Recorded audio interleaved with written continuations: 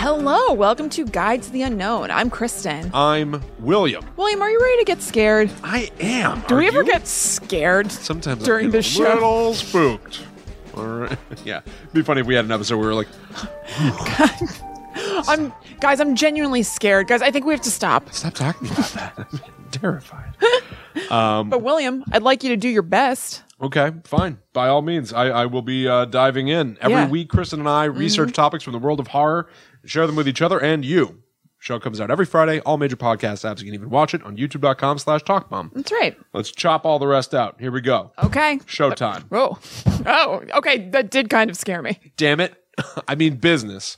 I'm going to go first. Yep. This show is releasing one day after Thanksgiving. Thanksgiving. A time for everybody to come together as a family. And remember genocide and how we stole the country? Oh, that's scary in a different way. Yeah. No, I just wanted to talk about that feeling you get when your family all comes together. And so I think that, you know what? On this show, why don't we talk about another kind of family? They're kooky. They're spooky. Oh, okay. I like this. The Addams Family. Good job. Thank you. Did you think of this because of what I posted on Instagram the other day? What'd you post on Instagram the other day? I sent it to you. I posted that I said that I adore Addams Family values except for the fact that you see Uncle Fester's O face. Oh, maybe I did. I forgot you wrote that. Yeah. Yeah, maybe that was stuck in my head.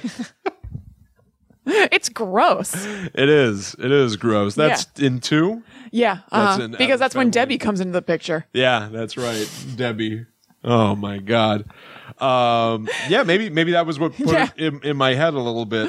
Amazing. Maybe it was already percolating. You sent it into my head, causing me to write the fake tweet. I don't think so. Yeah. I don't think so. Okay. But so the Addams Family, honestly, it hasn't been around for a long time now. I know. And I'm sure I've missed them. most people are probably aware of what the Addams Family is in concept, at least. Yeah. Yeah, Gomez and Morticia, their kids Wednesday and Pugsley. Of course, there's old Uncle Fester. And who could forget Grandmama? Of course. Ring the bell, here comes Lurch. And of course, their pet Thing. Yeah. A disembodied hand that crawls all over the house like a cat or Right. something. But it goes back a long way, and it feels like something that would have started as like a sitcom or something like that. Yeah. But it started, in fact, as a set of comics. Oh, okay. Like one-panel comics. Oh, I didn't know that. Like The Far Side, but sweet and scary? Yeah. Yes, exactly. It was created by cartoonist Charles Addams. Okay. So it's like his There you family. go. Yeah. And the comics, there were 150 of them, and they ran primarily in the New Yorker. Isn't that interesting? I'm surprised to hear that. Yeah. A very like highbrow. I'm about to say that's very like classy. I would have thought exactly what you thought, that it started as a sitcom and just kind of grew from there. Not that it came from like highfalutin beginnings. Yeah, no, 100%. And not only that, They but deserve like it. every description of the Addams Family, just bare concept, is also very highbrow. They talk about how it was lampooning the concept of the typical like 20th century family. Yeah. Yeah. You know, just with like these dark twists Okay. to everything that they do. Did you look and did those twists have like, I don't know, could you trace them back to political things or whatever? Like, were they like lampooning the excess of the time in some, you know what I mean? Something like that. Yeah, no, I don't know. Yeah. I'm not sure. It's just like we're exactly. taking the American family of 2 parents and 2 kids and just making it weird. Just twisting it, Cool. just making it dark. So like Yeah. all of them, like there would be like single panel things. There would be the Addams family at the beach, and Pugsley has a pet octopus. Like it'd just be like odd things. But really what I think was sort of the genius stroke is that they aren't like monsters. They're not trying to hurt anybody. Yeah. They all genuinely love each other. Oh yeah, and Gomez and support each Morticia other. have quite a thing going on. They do. Yeah, they are sexually active. Yes. But like they're a normal family, they're just weird. Right. And so it's almost the idea that like outsiders look at them and would consider them to be strange. Right. The Addams Family seems to see no difference between themselves and anyone else. Yes, absolutely. That's one I of their like. defining characteristics, I feel. Yeah, exactly. And like at a certain point, they were almost like a goth cultural icon. It was like if you could be anybody, you'd want to be somebody who could belong in the Addams family. Yeah, totally. You know, I certainly felt that way. Oh yeah, Wednesday Addams was like fully awesome to me. Yeah, totally. So actually, why don't you tell everybody like what your familiarity level is with the Addams family? Because there's a lot of like shows and cartoons and movies and stuff, but like what's the stuff that you know about the Addams family? So I don't think I watched it a ton, but I definitely saw like the live action show from I guess the 60s or whatever, the black and white show. Yeah. So I was aware of that. And then when the Addams Family movies came out in the 90s, I loved them. All over it. And watched them 8 billion times, both. And I guess I watched, now that you say it, I haven't thought about it in a long time, but I guess I did watch the cartoon. But I don't think too much. So it's mainly the two 90s movies for me are like, oh yes, the Addams Family. I love this. Yeah, 100%. Yeah. Like, I love those movies. Mm-hmm. I have no idea how many times I've seen them. I don't know. They almost run together in my head. Yeah. I almost don't know what things happen in the first one, what things happen in the second one. Well, they're very similar. It's not like for the second one, they did like a huge departure. I mean, obviously the plot's different and everything, but they feel the same. It feels like, I don't know if they made them like boom, right one after another. They feel like two parts of a whole thing. Yeah, I totally agree. Yeah. They're very much not. Mm-hmm. They were actually severely troubled productions. Ooh, I don't interested to hear. I don't have like dish about it. It just seems like it was like nothing more so than just being like Barry Sonnenfeld, the director, really pulling his hair out to get it done and stuff. And, like, financial woes. Like nothing that's like stuff. really going to make you like be like, ooh. Wow. Yeah. It's not like Raul Julia and Angelica Houston actually hated each other or something. Right, yeah, no, I don't have anything like that. Yeah. Although bonus points for Addams Family Values, the second movie, they have the entire Turkey Day song and dance. Oh, absolutely. Wednesday and Pugsley go to camp. So maybe that's also what put them in my head. That's true.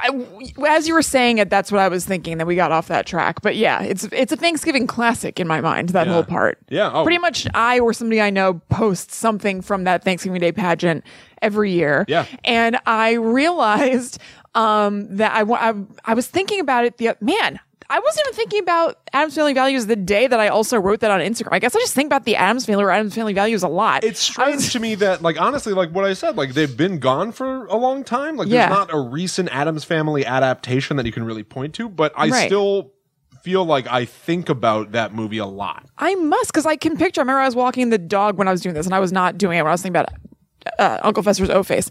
I was thinking about Becky Martin Granger, who is one of the camp director ladies, and I was like, I wonder if I got any Kristen Rogers Anderson like name change inspo from Becky Martin Granger. Yeah, maybe. Yeah. I don't know. It'd probably be deep in there, but the parallel surfaced to me as I was walking. It made itself known. Sure. You're far more of a Wednesday, though, than a Becky Martin Granger. I agree. And also, thank you. Yeah. Highest compliment. Oh, boy. Yeah. Man, that scene where they're like in the cabin and they're telling horror stories, and they're like, Wednesday, it's your turn to tell a horror story. It's so good. Tell something about like all these like women doing stuff, going shopping, getting their hair done. Yeah. But they were horrible to people. Right. And then overnight, all their original noses grew back. Yeah, and everybody starts crying and screaming. Because they're all like... Right. I don't know. So anyway. Yeah. The cartoon was super popular. Evidently was like a real cultural icon of the age. According to the Telegraph, the Addamses were one of the most iconic families in American history, right up there with the Kennedys. What? Wow. I did not realize that. How crazy That's cool. Is that? It's really cool. Yeah. But it's wild. And then this is also a description that I really like. I kind of said some of this stuff, but I really like the wording. It's very sweet. Yeah. I think the thing that like kept the Addams Family reverberating in my head more so than something like the Munsters is like the Munsters was like broadly comedic. Yeah. The Addams Family felt like it had like sort of there was like dark undertones and stuff, and certainly the glaze on it was all like dark and scary and wearing all black and having like monsters around, like having animal heads on the wall that really roar and stuff. Yeah. But well, just listen to this. Yeah, the Munsters didn't really do it for me. I like them fine, I guess, but I didn't watch them very much, and definitely more an Addams Family kind of gal. I know. Yeah, if we're having to choose sides. Yeah. I want to take a look at the Munsters at some point in the future. I would like to learn. Because I also watched a lot of the Munsters. I didn't really. Oh, I definitely did. I mean, I definitely watched it, but I don't remember like anything about it. Yeah, I watched a ton of it. Yeah. But so here's the description from Wikipedia, which I really like. Although most of the humor derives from the fact that they share macabre interests, the Addamses are not evil. They are a close-knit, extended family. Morticia is an exemplary mother, and she and Gomez remain passionate towards one another. Understatement of the century. Yeah, I know. Oh, yeah, that's true. The parents are supportive of their children. The family is friendly and hospitable to visitors, in some cases willing to donate large sums of money to causes. Yeah, that's right. They do just like... I forgot that He's a family is like billionaire. insanely rich. That's part of the thing. They're absurdly rich. He's That's just like right. a vague investor. Yes. He just has family money, I That's guess. right. And people will hit them up and he's like more than willing and they think that they're going to have to like do a whole song and dance and Gomez is like, absolutely, here you go. Just write them a right. check. Yeah. Although he does make that guy fence him for money in the first movie. Well, that's just for his own sport. No one will I think that ever- check was always coming. Maybe that's true. Yeah. He is a sportsman. Yeah. No one will ever be better than Raul Julia. Hell no. at being Gomez. Oh my God, he was perfect. Gomez. Yeah. Gomez. But I like that description. The idea that like it's almost this is so weird. This what I'm about to say sounds like propaganda. It sounds to me like what people think the Satanic Church is versus what they actually Yeah, are. I get Where what it's you're like they're saying. not worshiping Satan and doing animal sacrifices. Right. It to some extent they're just kind of like dorks. Yeah, We're just totally. like, no, we're just trying to make a point or whatever. And the Addams family are even less than that. They're just like, no, this is We're just doing our own thing and not thinking about you. yeah, this is just what we're like. Like, deal with it or don't, or get over it, or be freaked out by us. But whatever. Like, we love each other and we're nice to people. Totally. And I like that. I feel like that's a really good like role model kind of to have. Yeah, you're absolutely right. So going through the family a little bit, it's funny because a lot of who these characters are was more prominently defined by the original TV series. In the comic strips, they didn't even have names. Yeah. They were called the Addams family, but you would look at these characters and see the one with the big bulbous nose who puts light bulbs in his mouth or whatever, Right. but he had no idea what his name was. Right, just a generic member of that family. Exactly. So Gomez, when it came time to give him a name, Charles Addams had two ideas. One was Gomez Addams, and the other was Repelli. Oh, I'm glad he went Gomez. Isn't it interesting? Yeah. But even still, Repelli is from like repel. Yeah. Repellent. Yeah, right. Something like that. Right. And then ultimately he asked John Astin, the original actor who played Gomez in the show, what he wanted in. Oh, that's cool. Yeah. Yeah, Gomez just sounds better. I get Repelli. It's I cool get and it. everything, but Gomez Addams is a really good name. Repelli Addams like feels sillier. Yeah, no, 100%. There are a few things like that with the names. But yeah, like Gomez is a supportive guy. He's very agile. Yes, very. Wears a dark pinstripe suit and just has tons of money for an unknown reason. Yeah. Really. His wife is Morticia Addams, who is based on Charles Addams' first wife, Barbara. Awesome. She sounds sweet. Yeah.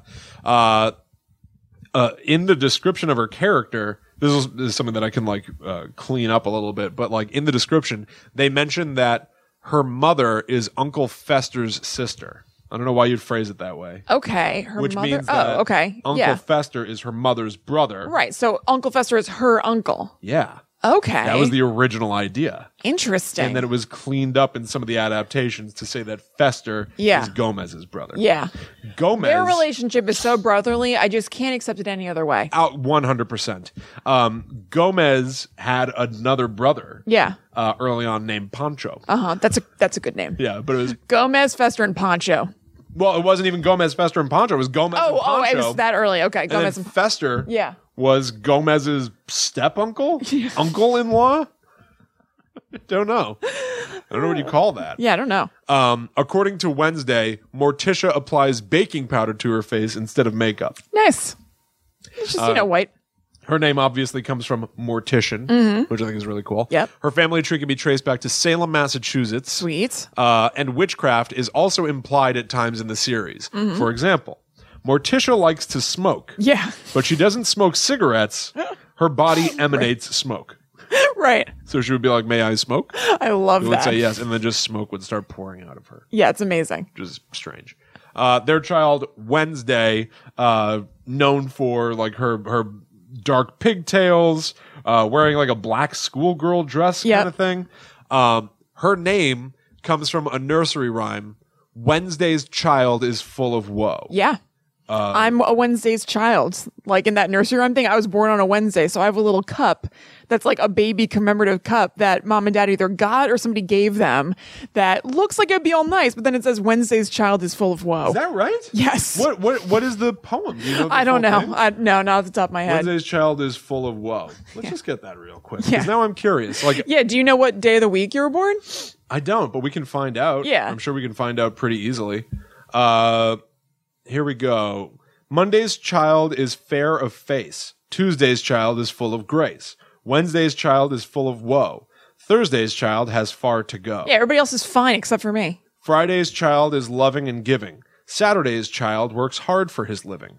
And the child that is born on the Sabbath day is bonny and blithe and good and gay.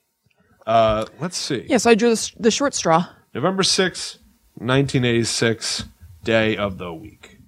Let's see. Thursday. So Thursday's child has far to go. Well, that's for sure. What do you mean? I don't even know what that would mean. That's meaningless. You've got a ways to go before you get there. Everybody does. Yeah, I know. That's useless. Yours actually means something. Yeah, but it means I'm full of woe. Yeah. It means I'm depressed. Yeah. Yeah. Yeah. I know, it worked out. Okay. But that's messed up. This is put upon me. Yeah, it was set in stone from the get-go. Pugsley Addams. This is Charles Addams' description of his character, of Pugsley. An energetic monster of a boy. It's awesome. Blonde, red hair, popped blue eyes, and a dedicated troublemaker. In other words, the kid next door. Oh. Genius in his own way, he makes toy guillotines, full-size racks, threatens to poison his sister, can turn himself into Mr. Hyde with an ordinary chemical set. That seems to have been lost from his character. I was about to say. His voice is hoarse, is sometimes allowed an occasional cigar. That's right, I forgot that about him. You remember that from the movie where he's just kind of like observing it? Yeah, he's like 10 years old. Right. Oh, it's so funny. It's great. When it came time to create the series and like flesh out the characters from the comic, Charles Addams was originally going to call him Pubert. Oh, that's right. Well, Pubert comes up in the second movie. That's right. Yeah, in Addams Family Finally. Values. Yeah. Gomez and Morticia have another child, Pubert. It's a great name. Yeah. In most incarnations of the character, Pugsley has an unusual habit of stealing road signs. Oh. Which he uses to adorn the walls and door of his bedroom. Like you. You're little Pugsley. Didn't you steal a road sign? We had it in the garage, I think. I think Mom bought that at a garage. Oh, you're right. You're right. Yeah. Okay. Mom's Pugsley. Yeah, Mom is Pugsley. Mom's a total Pugsley. Like when people do Sex in the City where they're like, I'm a Miranda. Yeah. Mom's a Pugsley. Pugsley. Sorry, Mom. Uncle Fester. Again, this is Charles Addams' description of him. Uncle Fester is incorrigible, and except for the good nature of the family and the ignorance of the police, he would be under lock and key. Oh my God. What has he done? He's done something wrong. The eyes are pig-like and deeply embedded. God. He likes to fish, but usually employs dynamite. To fish? Yeah. He keeps falcons on the roof. Does that not ring a bell? I can picture that. Him fishing with, and the fish just come flying out of the water. Yeah, or just bubble up to the surface. He keeps a falcon on the roof, which he uses for hunting. His one costume, summer and winter, is a black great coat with an enormous collar. He is fat, with pudgy little hands and feet. Fester sounds sweet. Yeah, badass. Seems like a good time. Fester at times has severe migraines, but appears to enjoy them. That's amazing. There's a lot of like pain is pleasure in the Addams Family. Yeah. Oh, big time. I watched a clip from a terrible movie called Addams Family Reunion. Was it with French Stewart as Gomez? No, is that a thing? I think so. There's somebody weird. It's Tim Curry. Tim Curry's Gomez? Yes. Oh, what am I thinking of? You're thinking of either Home Inspector Alone. Gadget 2 or Home Alone 4. I think I'm thinking of Home where Alone. he plays Marv. Okay, but okay. No, there's no French Stewart Gomez Addams. Okay. Not a thing. Phew. Yeah. But so in that movie, they arrest Morticia. Yeah. And they put the handcuffs on her and she goes, tighter. Something like that happens in Addams Family Values too, because don't the police come to them for something? Oh, I may think of like Debbie tying them up or something, and Morticia says something like that. Yeah. I don't remember what it is though. Yeah. She does. You're right. Yeah. It's very strange and it's subtle. Yes. But it's constantly there. Oh, it's absolutely constantly there. Like people will try to be doing them injure, like throwing knives at them or something. They're like, ooh. Like they love it. Intrigued by it. Yeah. Doing them injure. You know what I mean? Doing them injure. I figured it out. Yeah. Fester relieves his migraines by placing his head in a large screw press and tightening it to levels that most people would not be able to withstand. I've definitely wanted to do that. I've definitely pressed my hands against my head like I'm putting it into a vice. Yeah. At times, Fester uses the screw press on his head simply for enjoyment. Again. Freak show. Again with their jollies. Freak show. In the original sitcom of the 60s, Fester is said to be Morticia's maternal uncle. But in all other filmed and animated content, he is Gomez's brother. Yeah. Good at it. I think so, too. All right, Lurch. Yeah. Lurch is their butler. At any given moment, it seems in every room of the house, they have a rope they can pull, and then Lurch will appear saying, "You rang." Yeah. It's unclear what he is or what's going on. Right. In some incarnations, he's said to be part Addams. Yeah, I feel like they've mentioned him as being a member of the family, something that I watched. One of the body parts he's made of is from an Addams. Because he is supposed to be some sort of a Frankenstein's monster. Oh, okay, that makes sense. But I don't think that they ever really spotlight that because, again, none of these characters are really supposed to actually be creatures. Right. Which is also weird because they have a pet hand. Yeah. So there is supernatural stuff going on. But, like, Lurch, I always thought was a human who just happens to look. I mean, they have actors that look like that. Totally. He's played that's by what I thought, human too. Actors. Yeah. So, Interesting. But yeah, in some versions. Huh. Yeah, and they say he has 2 left feet, which they mean literally. Right. Like Eugene Levy in Best in Show. Yeah, exactly. And in the new Addams Family series, a woman comments to Morticia about Lurch, "Where'd you dig him up?" And Morticia says, "Funny, I can't remember which cemetery it was." Nice. Which I like. It's good. I think it's great.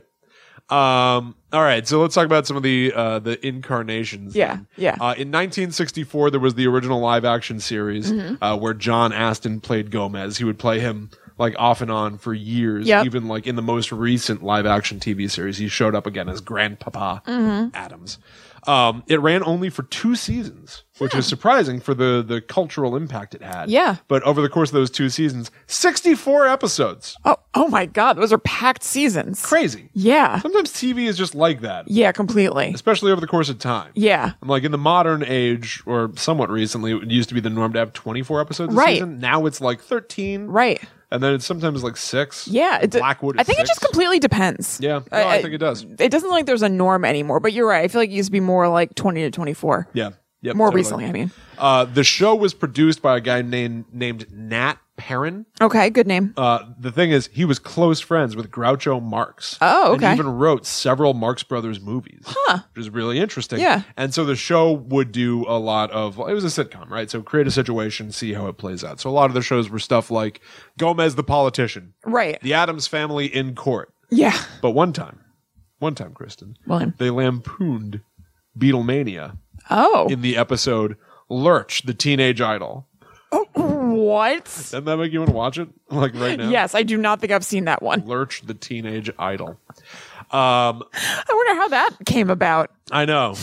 I don't know what happened there. Margaret Hamilton. You know who that is? Yeah. Yeah. Yeah, the Wicked Witch of the West. Yeah. She was on the show. She played Mother Frump, which I believe is Morticia's mother. Okay. That's cool. Yeah, right? And then eventually they did a reunion film after the show ended. They did a TV movie called Halloween with the New Addams Family, which I was worried would have like other characters. But to say, why is it the New Addams Family? There's very little new about it. I think it was probably just to entice people to watch. There's people periodically. It's like a new episode of the Addams Family. Yeah. People will periodically throw the word "new" in with series, especially with the Addams Family. It seems weird. But yeah, here's the premise. Okay.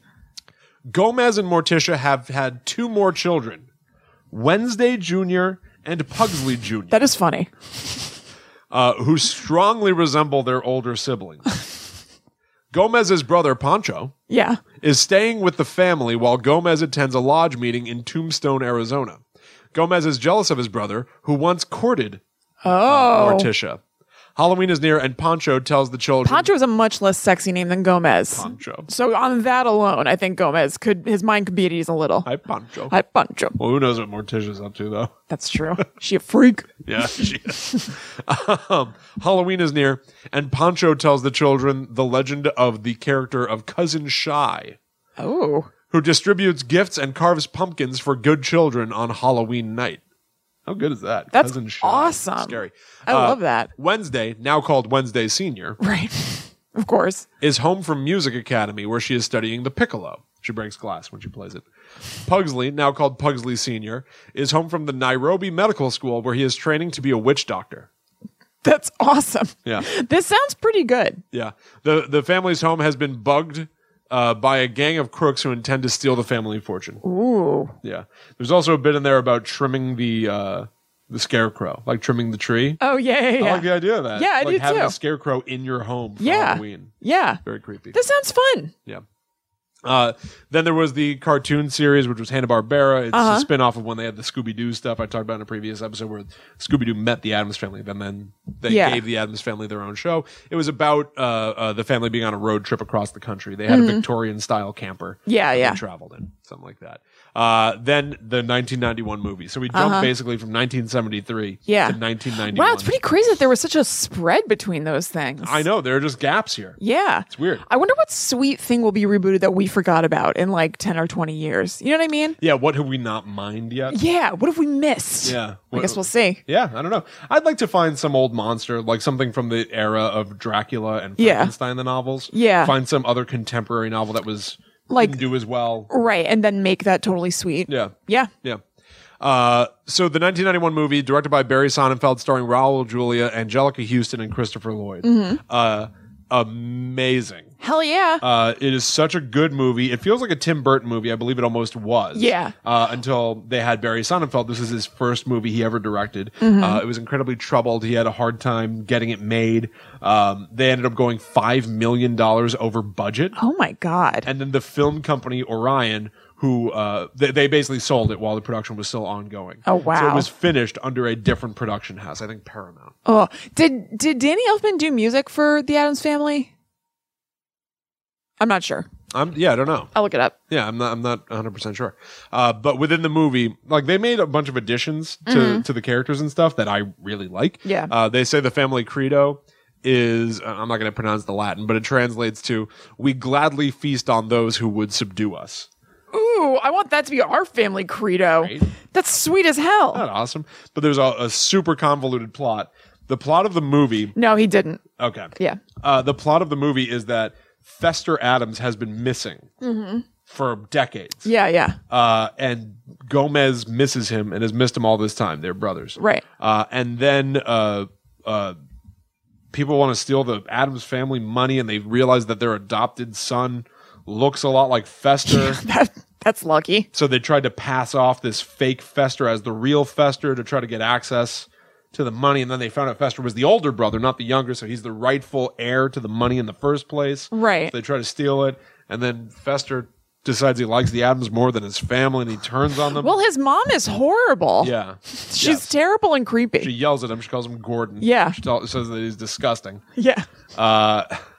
And then he decides that he's an Addams instead. Right. So he chooses to be an Addams, basically. Right. And then he defeats the bad guys, gets struck by lightning, and it's revealed in like the last 5 minutes of the movie that he actually is Fester Addams. Yeah. What was he? He was like on a boat or something like that? He was traveling the Bermuda Triangle, Right. and he got amnesia. Right. That's what happens in that movie. It's absolutely insane. The movie kicks ass. It got sort of average reviews, but it did super well. Like it earned. Do you mean an average of awesome reviews? Right, yeah.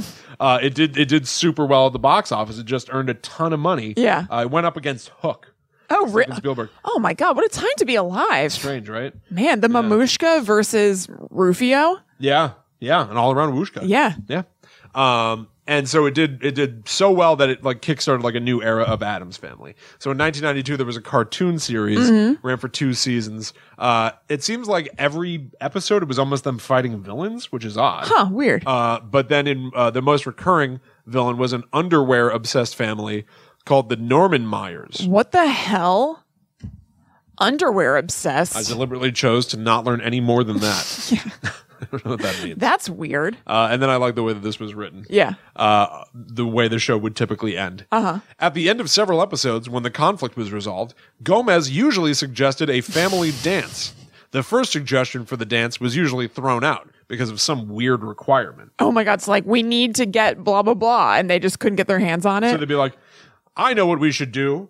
We should do the Waloo. Yeah. I will need blood. Procured under the moonlight and a frozen fish. Yeah. And the fester would be like, Gomez, I don't think we can do that. And be like, all right, well, then we'll do the twist. Right. And then they would do the twist. That's how every single episode ended.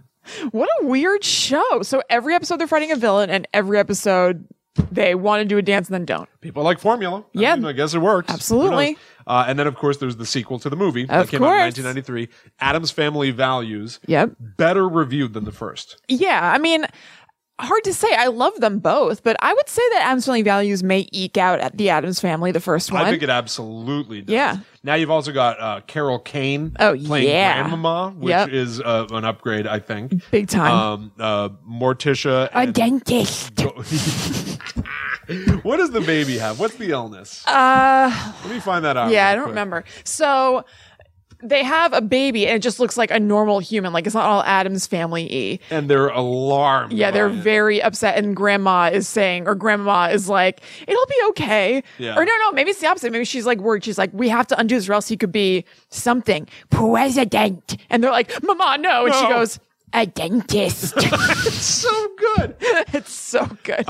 Meanwhile, Uncle Fester starts dating a lady named Debbie. Yeah. Played by Joan Cusack. Joan Cusack in a rare for Joan Cusack femme fatale hottie role. Yeah. She doesn't get that a whole lot. Yeah. Yeah. Happy to see her that way. And she woos him. She takes him away. So it's almost the inverse of the first movie, where it's like they're trying to secretly shove Fester into the family. Now there's somebody who's threatening to take him away. Yeah. She wants his money. It's like center around what Fester is doing. Would you really think that Uncle Fester would be basically... He does seem like an unlikely hero. Fulcrum of those stories? Yeah, fulcrum, thank you, yeah. Very odd. Very. And so Debbie essentially is first in there as like an au pair. Yeah. And has Pugsley and Wednesday sent away to a summer camp where like a bunch of like normal kids doing annoying stuff. It's so good. Yeah. Camp Chippewa. Yep. Camp Chippewa. I also can't figure out what the name of the illness was that Pubert had. Yeah. I don't know. Yeah. It's somewhat relevant because the illness will come back in a few minutes. Here, why don't you talk and then I'll see if I can find something. Okay, cool. So I love this movie. There's also a very weird thing in it about I don't know what it's called when you kill your husband. Oh, I don't remember. Whatever. Yeah. Debbie is essentially a black widow. Yeah. She finds men, seduces them to be her husbands, and then kills them for their money. But you can't kill Fester. So she tries to like electrocute him in the bathtub. And he survives, and he's got that light bulb in his mouth again. Yeah. Always doing that. It's his party trick. And meanwhile, what's her face? Wednesday ends up meeting Dave Krumholtz at Camp Chippewa, who plays Joel Glicker. He's just like a normal dorky kid. He has bad allergies. And by the end of the movie, they're almost married. Yeah. They're like 12. Or something. No, they seem committed for life. And he has he looks like Gomez, mustache like Gomez. And he like pledges his life to her. And I think she kills him. Yeah, she does. She like electrocutes him, I think. Yeah. But I think not really. I think she I don't think he dies. I think she does something to him and he like lives and he's going to stay with her. I think she's like, yeah, this is how we do it. This is just how it's done. Yeah, right. There's how my family rolls. That I love about those movies where they'll, talk about well, in that same movie, when Fester proposes to Debbie, she comes in and she's like, I've got a ring or whatever. And they go, wasn't that your mother's? Oh, yeah. Raoul Julie goes, it was. She was buried with it. Yeah. Debbie's holding a shovel. Yeah. So ironically, she fits in with the Addams. Right. Honestly, they're like, Debbie, she's one of us. Yes. She's gone too soon. Yeah. Yeah. Until she turns and she starts trying to, corrupt Fester. Right. And then, no, they kind of talk about her kind of like like looking back after she's dead, they're like, Debbie, just like another like weird like branch of our messed up family tree. Gomez is upset though because he's like, she's taken him, twisted my brother. He is Mr. Debbie. Yeah. Remember? Yes. No, I remember. He's not happy about it. In the end, though, when Debbie is gone and everything. When she's turned into a pile of ash. Yes, they talk about her like, Aunt Debbie or whatever, because she's like just messed up and they're into messed up stuff. I just want to interject real quick. I can't find the name of whatever Pubert's problem is, but I'd like to point out two things that are funny. Gomez says that Pubert had too much fun at Fester and Debbie's wedding. I guess that he got wasted or something. And also, Pubert shoots a flaming arrow at Debbie. Yes, he does. This is a full-on baby. It's a great movie. Yeah. Oh, it's so good. It's a great movie. Yep. He ends up saving the day, Pubert. Yes, he does. Yeah. Yeah, he thwarts her. That would really be like a jump the shark moment to add another child to the Addams family. Oh, it works beautifully. Pubert worked wonderfully. I would only hope that he doesn't age or something. You know what I mean? Yes. Like inexplicably, he's always a baby. Yeah, totally. But he's dropped. He doesn't show up in any future media. Damn. Well, Wednesday and Pugsley are always trying to kill him. Maybe they somehow did it. That's right. They try to put him in a guillotine and stuff. Yeah. And he like rolls out on a skateboard, I think. Yeah. Well, Pugsley's got his guillotines. He makes them. Yeah. And Wednesday's favorite doll is her Marie Antoinette doll. Right. Which Pugsley chops the head off. Yeah. At her request. Mm-hmm. That's how they play. Yeah. So good. It's so good. It's great.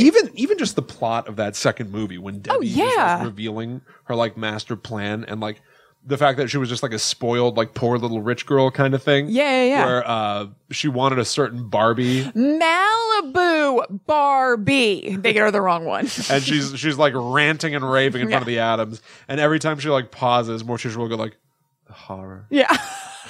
The insanity.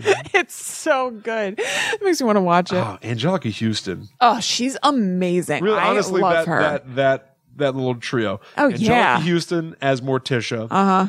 Raul Julia as Gomez. Yeah. And Christopher Lloyd as Uncle Fester. Absolutely. What a holy trinity. Seriously. It's the perfect casting. So They're good. all so perfect. Even Christina Ricci is amazing as Wednesday. Those movies are really... Oh, I love them. They're like special. Yeah, and I love the idea are. that they've got the big cemetery in the backyard. Yep. I think it's consistent in all the media that the Addams family house, which is a very iconic looking, big, scary old Victorian home. Yeah. All of this, by the way, based on New Jersey. Really? Yeah. Charles Addams lived in Westfield. Uh-huh. And there's an Addams family museum there. Are you serious? Yeah. We should go. What We the could hell? go. There's nothing stopping us. But yeah, no, like a lot of old style Victorian homes around that area. Yeah, that makes total sense. I can't believe there's an Addams Family Museum. Yeah, we should go. We should do a little video from there. Yeah, we should. Yeah. Holy crap. How long have you known about that for? A long time. What? How have I never heard this? Like all right, we can torture. move on. My mind is blown. I can't believe I've never heard of that before. Anyway, little Easter egg in this movie, Yeah. a hot debate that Kristen and I have had about this movie. Nathan Lane shows up playing a police officer. Right. Lowest billing possible. I think that you just said it right there. You slipped. He shows up playing a police officer. Well, so what? Bruce He Campbell didn't shows up in pop- Spider-Man playing a wrestling promoter. It wasn't just a gig for him. It was a cameo. All right. Question of the week. Well, anyway. Everybody. Is Nathan Lane's role in Addams Family a cameo or just a job that he was lucky to get? The other thing that I'll submit is that there's an Addams Family Broadway show on which Nathan Lane plays Gomez. Yeah, right. But I don't think that has any bearing on what kind of role he played in Addams Family Values. That is a working actor taking a gig. That is not the producers of the Addams Family movies calling Nathan Lane and being like, "We would love if you did like a fun cameo in this." I think he First must of all, have been. I don't think it already happened known as on much. The theater scene. I don't think. But the Addams Family movies don't have anything to do with the theater scene at that time. Unless he had connections and they were like, my buddy Nathan Lane, who's huge, has agreed to do this little role. It's just a fun thing. There's absolutely he's got no a way. character. You know, like remember, he's the cop that's going like, you're driving me nuts. William, So I he know has that. a broad role. Yeah, but I think they're just like, oh, great, we found the perfect guy for this role. He's really going to bring something to this small part. There's absolutely no way. He was not like a big famous actor who'd be like a coup to get at that time. Within a year or two, he was a complete explosion. Yeah. I have to imagine it's A not couple from years nowhere. after. Yeah, I have to imagine it didn't come from nowhere. Okay, so then even then by that logic, you're saying that this role springboarded him into fame. No. Yeah, it doesn't make any sense. It's absolutely not a cameo. It makes sense. No. Stay in your lane. You're just Nathan. looking back in history at a famous person and imagining that they were famous at that time. I've had it up to here. I've had enough. Well, bring it on up here because I'm ready to go. It's go time. Let's go. All right, I'm going to wrap this up because all the stuff after the movies is not nearly as exciting. I would think not. Yeah. Okay. So they then made so that was like 93. By the way, Addams Family Values is the final movie that Raul Julia made. Caveat, which was released while he was still alive. Okay, yeah, because Street Fighter, right? Is that's his final movie, but this is the final time that he got to like be part of the movie and like enjoy the success. That's cool. It's a good one for it. It was a total critical success. Yeah, totally. Total critical success. People love these movies, and rightly so. Absolutely. And he's amazing in them. I love Raul Julia. I think rightly the studio realized there's not really anywhere to go with it. You can't really recast him and keep it in the same thing. So they kind of passed. I'm surprised they didn't call on Nathan Lane since he was so obviously great in it. Are we going to do this again? I'm ready to do it until you submit. There's always an argument in the family around Thanksgiving. Here we go. Let's be awkward on Thursday. A classic. Go ahead. Keep going. All right. So at the same time, there was a company called Saban who wanted to do another live-action TV series. Okay. And to kick it off, they wanted to do like a 2-hour movie with it. And so enter the movie Addams Family Reunion. Yeah. Which kind of tries to ape the movie style. So it almost acts as a third in the franchise while also being the pilot episode, quote unquote, of a new live-action series. Okay. So it has a foot in both worlds. Yeah, weird. It is neither fish nor fowl. Yeah. And it was not a good phrase. It was not very well successful. Yeah. Discovering that his grandparents have developed Walzheimer's disease. What is a disease that is slowly turning them normal? Gomez organizes a family reunion, hoping that some branch of his enormous family tree will find a cure. Unfortunately, the company arranging it misspells the surname and reunites him with the Addams family with one D. Oh, just normal Addams. Instead, including a Dr. Philip Addams who plans to poison his father and rearrange his will. Poison his own father, Dr. Philip Addams? Like, this is just a side story that they stumble into? Got it. I think so. Gomez hopes that Dr. Addams can cure his grandparents. Morticia spends time with the women. Fester and Thing do their best to capture Butcher, a mutated puppy who feeds on human hair. Ew. Wednesday and I don't like the feeding on human hair part. Yeah, and honestly, I mean, aside from the idea that Tim Curry is Gomez, which is great casting. It's great casting. No one else really. Yeah. Plus, especially having anyone else do Fester. Is it like Daryl Hannah or something? Yes. Okay, yeah. As Morticia. Yep. Lurch falls in love. Okay. I'm weirdly bored just hearing about it. I know it's not good. Yeah. I remember trying to watch it a bunch when it came out because like I will aggressively. I've seen the cover. I don't think I've ever actually even tried to watch it. Several times. Several times.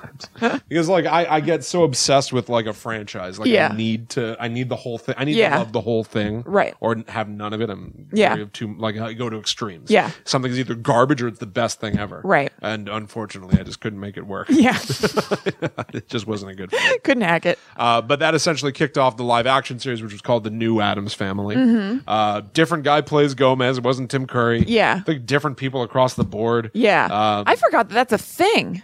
Yeah, there's 65 episodes, only one season. What channel was that on? Do you know? Yeah, it was on like was one of those network? ABC Family type channels. Weird. Yeah. Huh. Okay. That wasn't good. Yeah, it doesn't seem like I totally forgot that exists. Yeah, 100%. That was 1998. Yeah. Nothing ever since. Aside from like a Broadway play. Yeah. With Nathan Lane. Yeah. Right. But, doing a role after he'd become famous. Right. Anyway. So, or reprising. No, how is that reprising? William, move on. I'm right. Someone do the work. Step off or move on. So we're going to move on in just a second, but I do want to say that the future is potentially bright for the Addams or family. dark. That's how they like it. That's right. Because there are plans for a new movie. Oh, it's going to be an animated feature. It's coming out next year. Okay. Let's see if some of these names. You know what? I would be ready for like a live action movie. I'm curious. I would prefer when you said movie. Animated just now. I went, eh. Yeah. Okay. No, I don't. I straight up don't like the art style of the original cartoons. Yeah. I like Gomez to be tall. And lean I want to see these and intimidating. Right. Like the original art, he's kind of like wide and pudgy and Oh, I can picture it now that you say that. That's right. He's kind of a rectangle. Yeah. Yeah. Yeah, he's kind of a rectangle. Like Fester has like a big nose. It's really easy to make Fester annoying. Yeah, totally. Christopher Lloyd is creepy. He brought a level of nuance to the piece that really made it sing. He did. I agree. But some of these names are very encouraging. Okay. Oscar Isaac as Gomez. Okay. Oh, that makes total sense. But live have action. it live. I know. Charlize Theron. That also as makes Morticia. total sense. Wonderful. Chloe Grace Moretz as Wednesday. I'm not nuts about her. Really? Yeah. I like her. I like her fine. She was great on 30 Rock, where she was Jack Donaghy's conniving. I remember her being on it, but I don't remember that much about her. Yeah. Finn Wolfhard as Wednesday. As Pugsley? Yeah. From Stranger Things. Okay. Great. Yeah. Great. Good. Spooky kid. Nick Kroll, I believe, is Lurch. I want to say. Maybe he's Fester. I don't know. I only wrote down the names. Nick Kroll's in there. Okay. I like Nick Kroll. Bette Midler is Grandmama. Okay. And Allison Janney's going to play some sort of a villain thing, I think. That's a great cast. It's a great cast. Awesome. So 2019 Damn, I wish that it was Addams real. Family. Yeah. I know. I wish it was live action. Yeah, I'd like to see that. But at least it lives on. Yeah. Yeah. All right, good. Maybe maybe in another 20 years it'll be live action. Yeah. Who's to say? And I'll be Maybe dead. a young Gomez is being born right now. That's right. A young Fester. Yeah. I hope my kid grows up to be Fester. Well, he's a nice guy. He ends up being very happy with it means to rot. What is it? Well, no, Fester means to rot. Oh, right. But like, what's her name? Insanity. Is it dementia? What is her name? Oh my gosh, it is dementia. Yeah. My name's Dementia. It means insanity. Yeah. And he loves it. Oh, yeah. And he goes, my name's Fester. It means to rot. He's like really smiling. Yeah. I got them mixed up. Fester and Gomez are trying to romance Debbie and Morticia. Right. And, Gomez is going on and on being like, we don't deserve these divine creatures. Yeah. We do not deserve to be in their presence. And Fester goes, yeah, we deserve ugly girls. Yeah. It's so good. Oh, it's so good. And then he puts breadsticks in his nose. Yeah, he pretends to be a walrus. Yeah, and she loves it. Fake. Loves it. Yeah. Pretends to love it. And then he doesn't know what else to do. And the second she looks back, he frantically goes to put him back in his Yeah, nose. just does it again. Hoping to recapture the magic when he did it the first time. Oh, it's so good. And Wednesday really collects those serial killer trading cards, which is really ahead of the true crime boom. Yes, totally. Yeah, I think that like she has Lorraine, and they're like very 90s, like of the time references, like Lorena Bobbitt. Like maybe who's Jodie Buttafuoco's? Yeah. Oh God, I'm having a total brain fart. Buttafuoco. No, I almost. Oh God. What is her name? Amy Fisher. Amy Fisher. I think Pugsley wants to trade for Amy Fisher. Amy Fisher. Yeah, because he goes. It's like Amy Fisher. Yeah. Those movies are great. Oh, they really are. It's time for a rewatching. Yeah. So there you have it. Cool. The Addams Family. Cool. Kristen. Da-na-na-na. Yeah. They do what they want to do. Think what they want to think. I remember. They put a lot of rap in those movies, though. Oh, yeah. Too legit. And also, I hate that then MC Hammer put his own song in it. Like, it's like Addams, and he goes, too legit. Addams, too legit. What? Like, too legit to quit. Really? Yeah. There was also a Michael... He's trying to do some cross-promotion that I don't care for. Michael Jackson also wrote music for one of them. Really? But it was around the time that one of his scandals came out, and they pulled it. Oh. But evidently you can find it online. I've not heard it. Oh, weird. Yeah. I remember that our nephew Robbie loved the MC Hammer Addams Family theme song. I remember watching it over at Karen and Bill's house one time, and Robbie was like really little, and he started like bopping, and we were like, oh, because he was like a little kid, so he like played it again. It was really cute. That's good. All kids should be raised listening to totally. Addams Family music and stuff. They're doing it right. It's great. I love it. All right, Will. So my topic tonight comes with some inspiration from one of our listeners who got in contact with us. Okay. So this is from Marshall. Thank you so much, Marshall. He sent us a message through Facebook and said a lot of really, really nice complimentary things about the show, and also mentioned some things that he would love to hear about. Yeah. And one of them was the idea of people selling their souls to the devil. Ooh. So like kind of not exactly Satan worshipers, but just that aspect of it. So that's what we're going to talk about today. I love that. Like Guy from Rosemary's Baby. Yeah, exactly. Selling his soul to the devil in exchange for fame and fortune. Right. So what I found is that, like Guy, most stories of selling your soul to the devil are in exchange for something that's like kind of surfacey like that. So maybe it's like ultimate knowledge, power, fame and fortune, like kind of crap like that. Yeah. And so I wonder. Crap like that. Well, no, it's not like I want true love. It's like I want power. Very I want to know the most. I want whatever. Yeah. So I wonder if the devil is especially happy to make deals with those kinds of people because they're the exact kind of like corrupt, crappy souls that he wants inhabiting his underworld. Yeah. Because they're obviously prioritizing the wrong things in life, Yeah, which the devil would love. Yeah, exactly. So culturally, making deals with the devil has popped up a ton of places, but it's mainly native to Christian traditions, which is not surprising. Right. And maybe like the oldest and or one of the most famous stories is about Faust, wanting to sell his soul to the devil, and Mephistopheles being an agent of the devil coming down to take it. I believe we all know the story of Goethe's Faust. Oh, absolutely we do. I didn't. I mean, I'd heard of it. You've heard of making it like a Faustian. Yeah, I knew what that meant, but I didn't really know the story. When Goethe wrote it, one of the few things I remember from college is Goethe's Faust. Goethe's Faust. Goethe. Oh, I'm Goethe. Wait till you hear my newest tale. It's about Faust. He really gets in a bit of trouble. In my newest tale, someone makes a Faustian bargain. We haven't heard the story yet. That reference doesn't make sense. It will. Don't worry, just wait. So there are a couple different versions of Faust's story, I guess, because that one like really took off and then people started playing with it. Yeah. So basically it's this guy who's super smart and stuff and he's very successful, but he's still unsatisfied. And after trying to kill himself, makes a plea to the devil to give him like ultimate knowledge and fulfill all of his desires or something so he can finally be happy. And the devil is like, yeah, great. If you give me your soul. And Faust goes for it. So then he seduces a young lady. She gets pregnant, but because it's out of wedlock, she drowns the child. Then she gets convicted of murder and she goes to jail. But actually, she ends up going to heaven in the end because she was innocent. She was an innocent soul who kind of got caught up in all this. And he's just miserable anyway. So he's made this deal with the devil, but his life turned out really crappy because of it. And so it didn't really work anyway. Right. And when his life ends, he gets dragged to hell. But there's another version, which maybe is the Goethe version, I'm not really sure, where he is saved by God because of his constant striving. And basically, like, the lady who he had the baby with had, like, put in a good word for him. Oh, wow. Yeah. Wow. Yeah, I don't remember that. Yeah. That's a real I know. up. Humdinger. Yeah. Do whatever you want.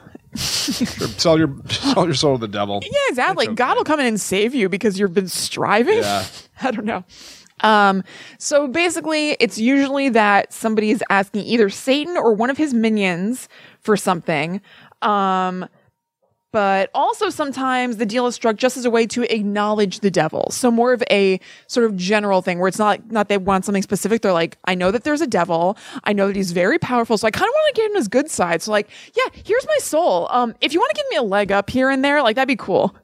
That's a terrible bargain. Isn't that a stupid plan? Like already giving the most valuable thing you have. Right, so that maybe your life will be a little bit better. Yeah. It's just kind of like hedging your bets with very big stakes. If anybody wants to like buddy up to me by giving me all your money. Right, like just in case that could be helpful. Yeah, whatever. It might work, it might not. Right, but at least you feel like you've done something. Yeah, absolutely. So it's usually made in a moment of desperation, and it's almost always framed as dangerous to be doing so. And this is a quote from the Wikipedia that I thought was really awesome. As the price of the fiend's service is the wagerer's soul. Ooh, I love that. Right? The fiend. Is fiend the capitalized? Fiend. It should be. It may have been. Not sure. I don't think so. Service. Yeah. Yeah, like a name for the devil as the fiend. It also I don't think like, that's how they phrase it. But. Like Jack Torrance in The Shining being like, I'd give my soul for a nice bourbon. Yeah, I would love a nice bourbon. Love it. I lost the thread. All right. I just wanted to do that voice. And it's like the implication is like, who do I have to sell my soul around here to for a nice bourbon? Yeah. How was that? That's good. Oh, I forgot how I wanted to start this segment. I was going to say, William, have you ever danced with the devil by the pale moonlight? Really? Damn it. Yeah, I forgot. Oh, why? Does that really? I don't know. Just cool. Yeah, just cool. I feel like dancing with the devil is kind of about like making a deal side. with the devil, so it sort of works. It's not something I found in my research, but something that this old noggin put together. Hey, if I dance with you, will you make me rich and powerful? Yeah. I guess that's basically the thing. It's like, no, you're in league, you're dancing with them. No, but you do have a lovely two-step. I don't know. No. All right. Bye. Then I guess we're not dancing. Bye. So it's sometimes kind of a moral tale. So something interesting I'm going to get to a little bit. When I was doing research, it was a little confusing to me through a couple of sources, whether the person who was talking about the idea of making a deal with the devil was being like, or the website or wherever I was reading was talking about it through the lens of like stories about the devil, or whether they were saying when people make deals with the devil. Right, as so a it's fact. a little wishy-washy, and I'll talk about it in a minute. But basically, in story time, talking about dealing with the devil. So sometimes it's kind of a moral tale where the person has a horrible eternal damnation, and you're kind of like, see, that's what's going to happen if you mess with the devil or you do bad things. And sometimes the person tries to outwit the devil, and it might seem like they got away with it, but then in the end, the devil still gets them. So you should still just not mess with them. Like, you're not going to be able to escape this. I like that too. Occasionally, it's a funny story where someone does outwit the devil on a dumb technicality. So, I don't know. It'd be something like, you said that you would have, my soul forever, but forever is really just a construct. Right. And the devil's like, no. It does ring a bell. Like, I feel like I can think of stories like that where it's like, but you find a way for the devil to not be able to set foot on. There's a Earth loophole. again or something. Right. Yeah. Right. Like that. So in these stories, and again, maybe in what they're saying people do, sometimes the devil demands something else, like a promise to kill children, offer your child's soul to Satan, kind of like Rosemary's Baby, offer the child to Satan, or consecrate them to Satan right when they're born. So I guess that means like immediately baptize them. Yes, basically to Satan. Right. Upside down cross. Probably. And apparently in the Middle Ages, there were a lot of midwives who were accused of being in league with the devil because there were a lot of women who had babies who died in childbirth. Right. And then people would say that the midwives gave that soul to the devil. What a horrible Isn't that terrifying? Punch of misery. Oh, completely. Why would you do that? Well, not to the mother. It would be that the midwife did it. Like, but I mean, it's still horrendous. I'm saying it's not like they're saying the mother. I mean, maybe they did sometime. I don't know. But yeah, just like what a weird time where everything is kind of like traced back to. Yeah, can you not make a thing right now? Right. Gary? Right. Like, I'm dealing with like the misery right now. Do you really need to make like a whole show and a whole thing to like burn this lady? Right, exactly. Or just the women who've been caring for this lady. Yeah. Like, you leave us alone? How about this has nothing to do with you? Yeah, yeah. How about butt out? Get out of my hut. Yeah. Ass. So a little bit of a very... Get out of my house, you horse's ass. What is that from? What is that from? Horse's ass rings a bell to me, but not get out of my house, you horse's ass. It's not get out of my house, you horse's ass, but I think it's Jeffrey Tambor. At some point. Oh, it is, yeah. Barely restrained rage. Yeah, totally. Yeah. So the pact with the devil that you have traditionally can either be spoken or written. So oral pacts could have an appeal because you do it by invocation. So you're saying spells or rituals or something, and then you feel the devil's presence. However, it is said that there is a mark left on you from where the devil has touched you to seal the pact. So even if there's not like a contract in writing somebody could find, there's a mark on your body that tells the tale. I like that. Yeah. Written pacts are often written in the person's blood who's kind of kicking off the whole thing. Or Wikipedia says, quote, simply signing your name into Satan's red book. Oh, of course. Not clickable or anything. So Satan's red book. Simply signing your name into Satan's red book. Well, that's a Black Phillips ledger. Yeah, exactly. Right, yeah.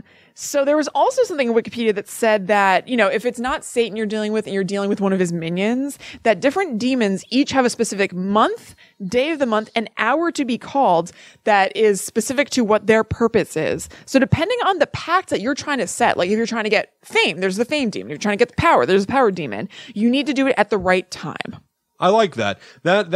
That raises an interesting question. A lot of times people have like the god of the sun, the god of dreams, whatever. Is there a comparable devil to each of those gods? It sounds like that's what they're saying. I like that. I know. Pretty cool, right? Yeah. Well, I guess there's Loki. dirt devil. You know? Ooh, love him. Well, but they just say that Loki is the god of mischief. But so that's what I'm saying. Can be good or bad. Yeah. Yeah. Mm-hmm. Yeah, what I'm saying is more like blank. there's a sun god and a sun devil. Yeah. You know what I mean? That's what I mean. Like that would be interesting. But even though they say Loki is a god of mischief, I feel like he's more devilish.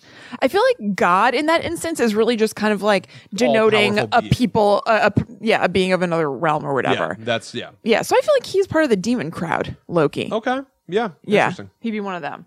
So if you're trying to like do a pact so you have a lot of mischief in your life, that's who you'd be calling is Loki. Yeah. I want to have a mischievous life. Yeah, absolutely. I mean, if you've seen the movie Son of the Mask, you really know what he's capable of. Yeah. Oh, absolutely.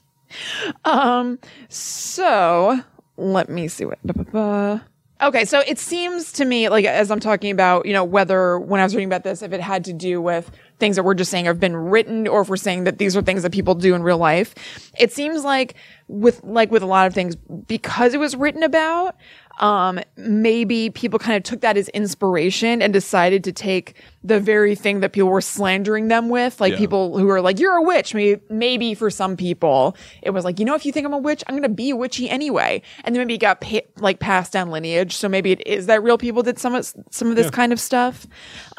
So it could be that. It could be that they did this stuff that they had been accused of to turn it into power by using it themselves, and then genuinely or kind of symbolically as just like a rebellious, empowering act. They're like, yeah, I'm taking this on and I'm making it like a thing that works for me now. Right. So who knows how or if the deal with the devil thing is a thing that people have really done in a genuine way. That's like, I'm actually trying to do this, or if maybe some people did because they're just like, well, I'm just going to take on what you've said about me and make it my thing. You're saying that I sold my soul to the devil? All right.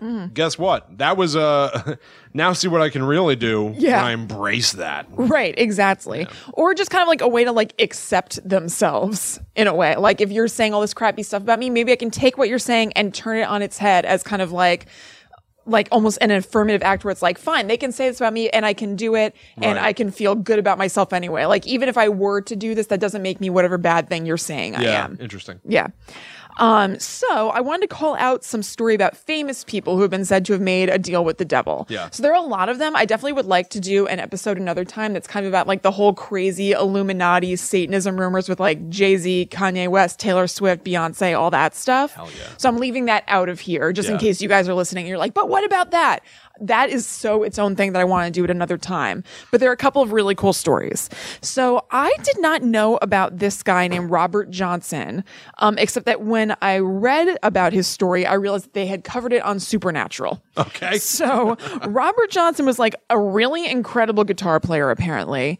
And it's said that he was told to head to a crossroads where he met with the devil, who tuned his guitar and taught him how to play the blues, which is awesome. That's a real thing of the devil being musically inclined. Yeah, the devil really knows how to shred. Well, the six string guitar is for the 6-fingered hand. Yeah. You know? Yeah, it's awesome. And of course there's that Garth Brooks sketch on SNL. Oh my God, that's right. Where he wishes that he could write a song, a hit song, and then Will Ferrell as the devil shows up wearing ridiculous devil makeup. And yeah. Ha ha ha! You have summoned me. Like speaks in a crazy devil talking. He's like, and his songs suck. Yeah, he goes, feast your ears on this tasty lick. Like, I remember one is like, on the highway, on the byway, Mr. Robotron. And he's like, the hell was that? That stinks. Like, you didn't like that one, then sample this one for size. Yeah. It's just another garbage song. And then the sketch ends with Garth Brooks never liking any song the devil suggested. Oh, I remember how this ends. Yeah. And the devil's like, all right, well, I guess I'll leave then. Really goes out. Walking out of the room and he goes, what? Did you say something? Yeah. Garth Brooks is like, no, like just leave. Basically. Go right ahead. And then Garth Brooks sits there for a second. And you can tell that he suggested this to the writers as a good way to end it. Because it's so weird. Rather than a comedy writer coming up with this. Garth Brooks sits there for another quiet moment in this bedroom in the dark alone. And he goes, you know the devil never wrote no love song. And he writes like a sweet little ditty on the guitar and has like a little moment of like, yeah. There it is. Yeah. I think that'll do.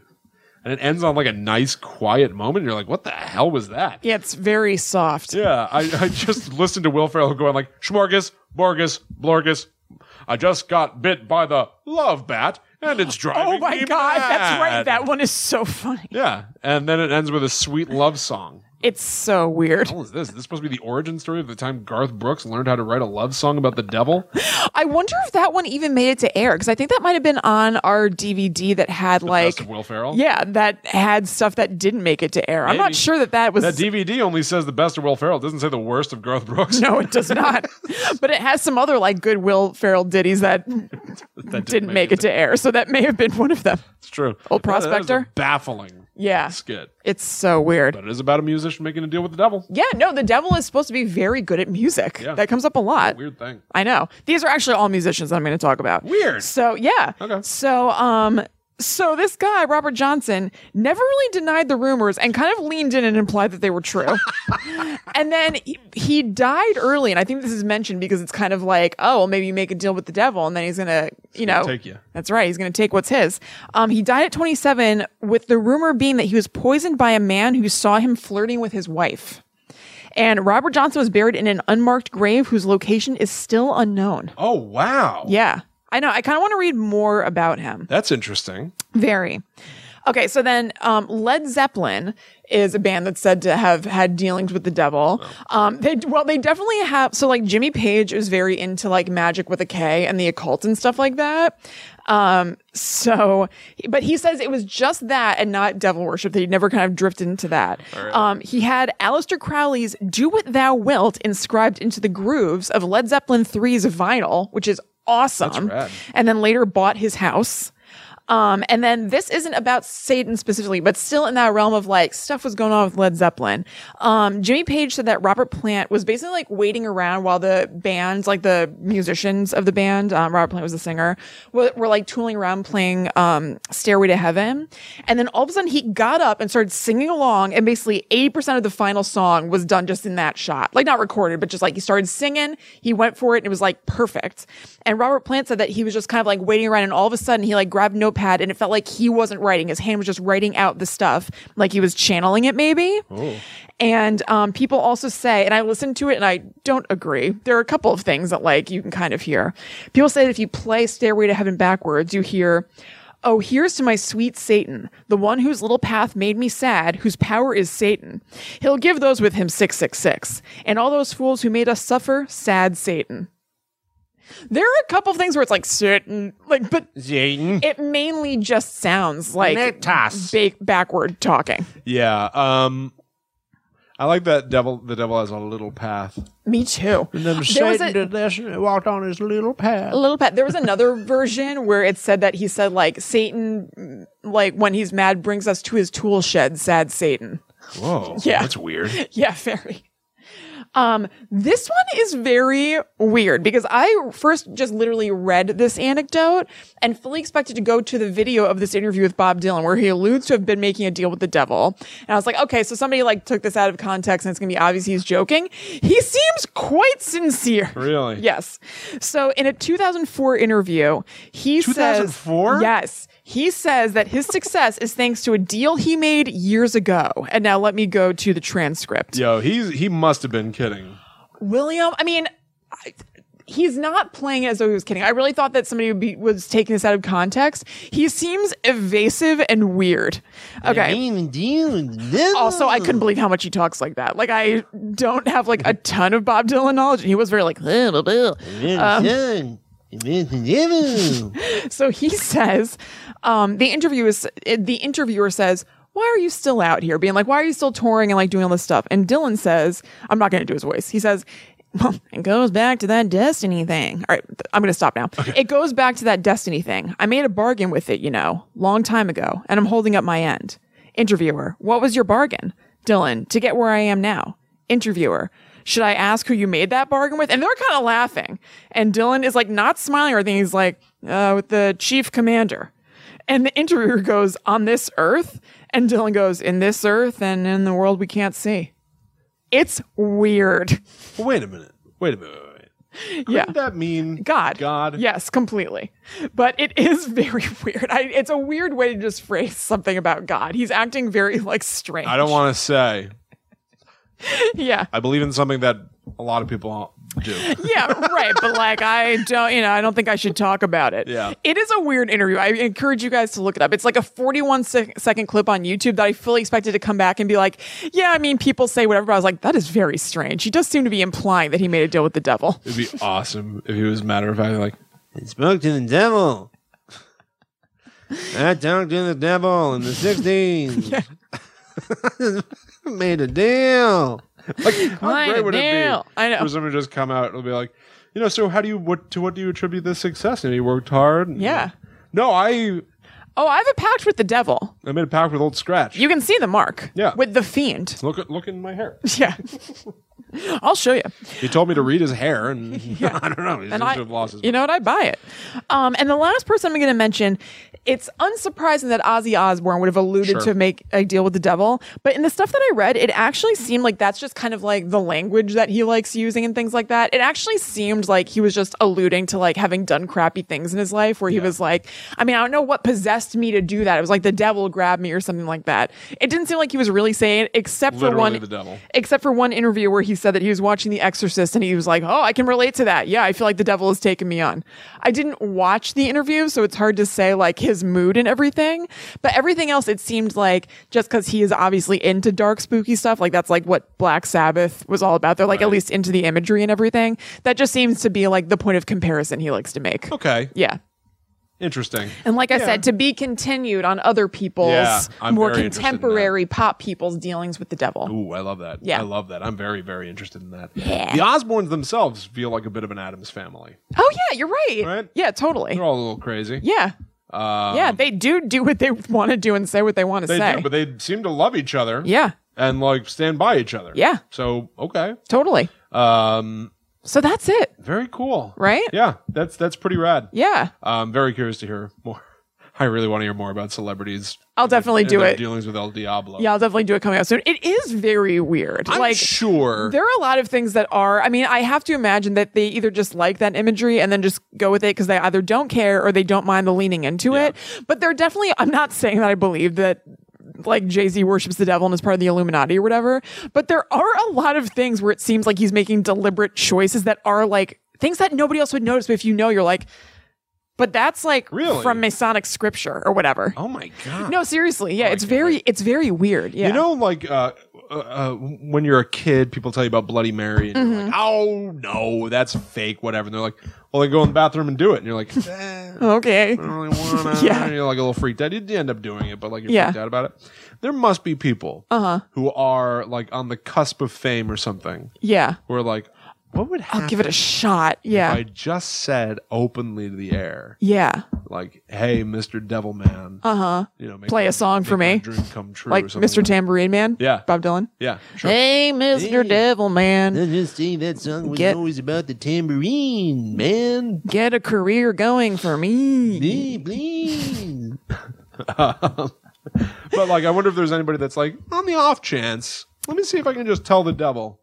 Maybe. I mean, maybe that's part of what Jane Mansfield was up to with Anton LaVey. Sure. Yeah. Even though the actual devil isn't his deal, but maybe that's where some curiosity came from. Yeah. I'm sure. Yeah.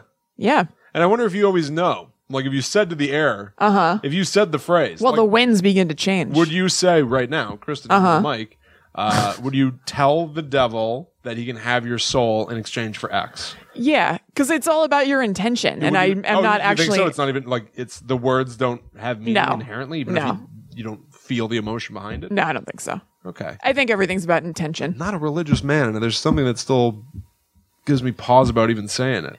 I'm not. I mean, I didn't say it. I don't love the idea of saying it. Yeah. But but also you talk to ghosts.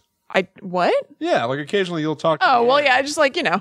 Yeah. I do that too. Oh, I know what you're talking about now. Yes. So there's power there's power behind language and like Yeah. For sure. Yeah, you would But I do think I'm not dying to. I'm not trying to get you to say it, by the way. No, I know. No, I know.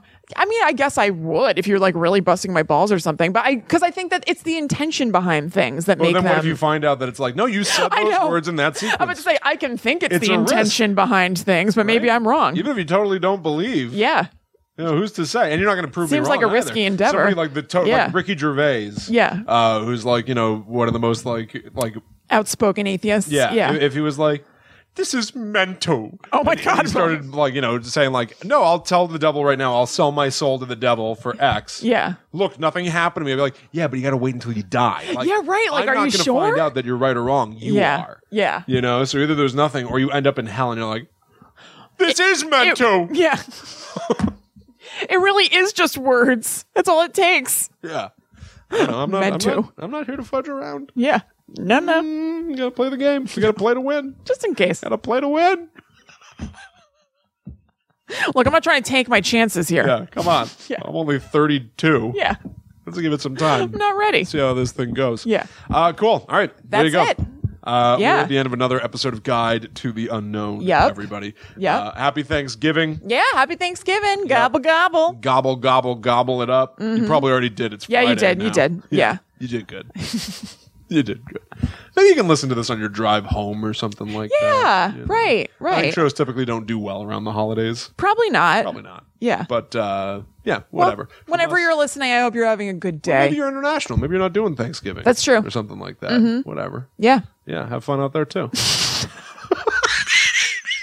All right, we're going to get going, everybody. Thank you so much for stopping by.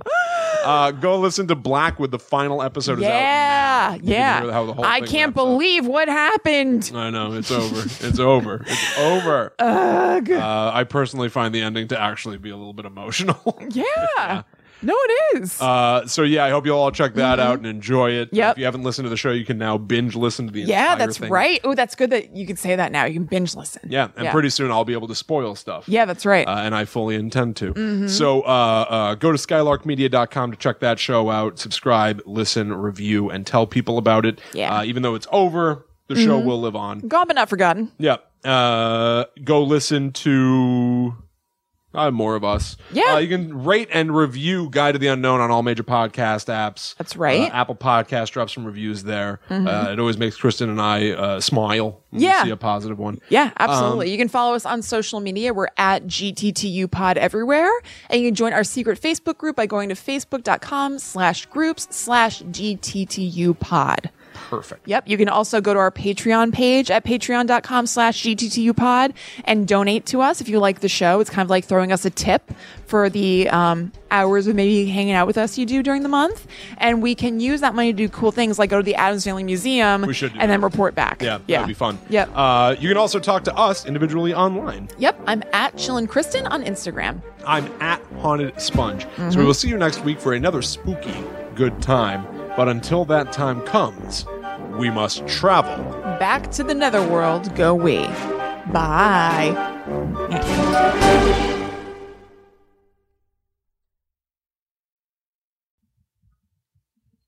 Hi, I'm Chucky. Hey, I'm Chuck.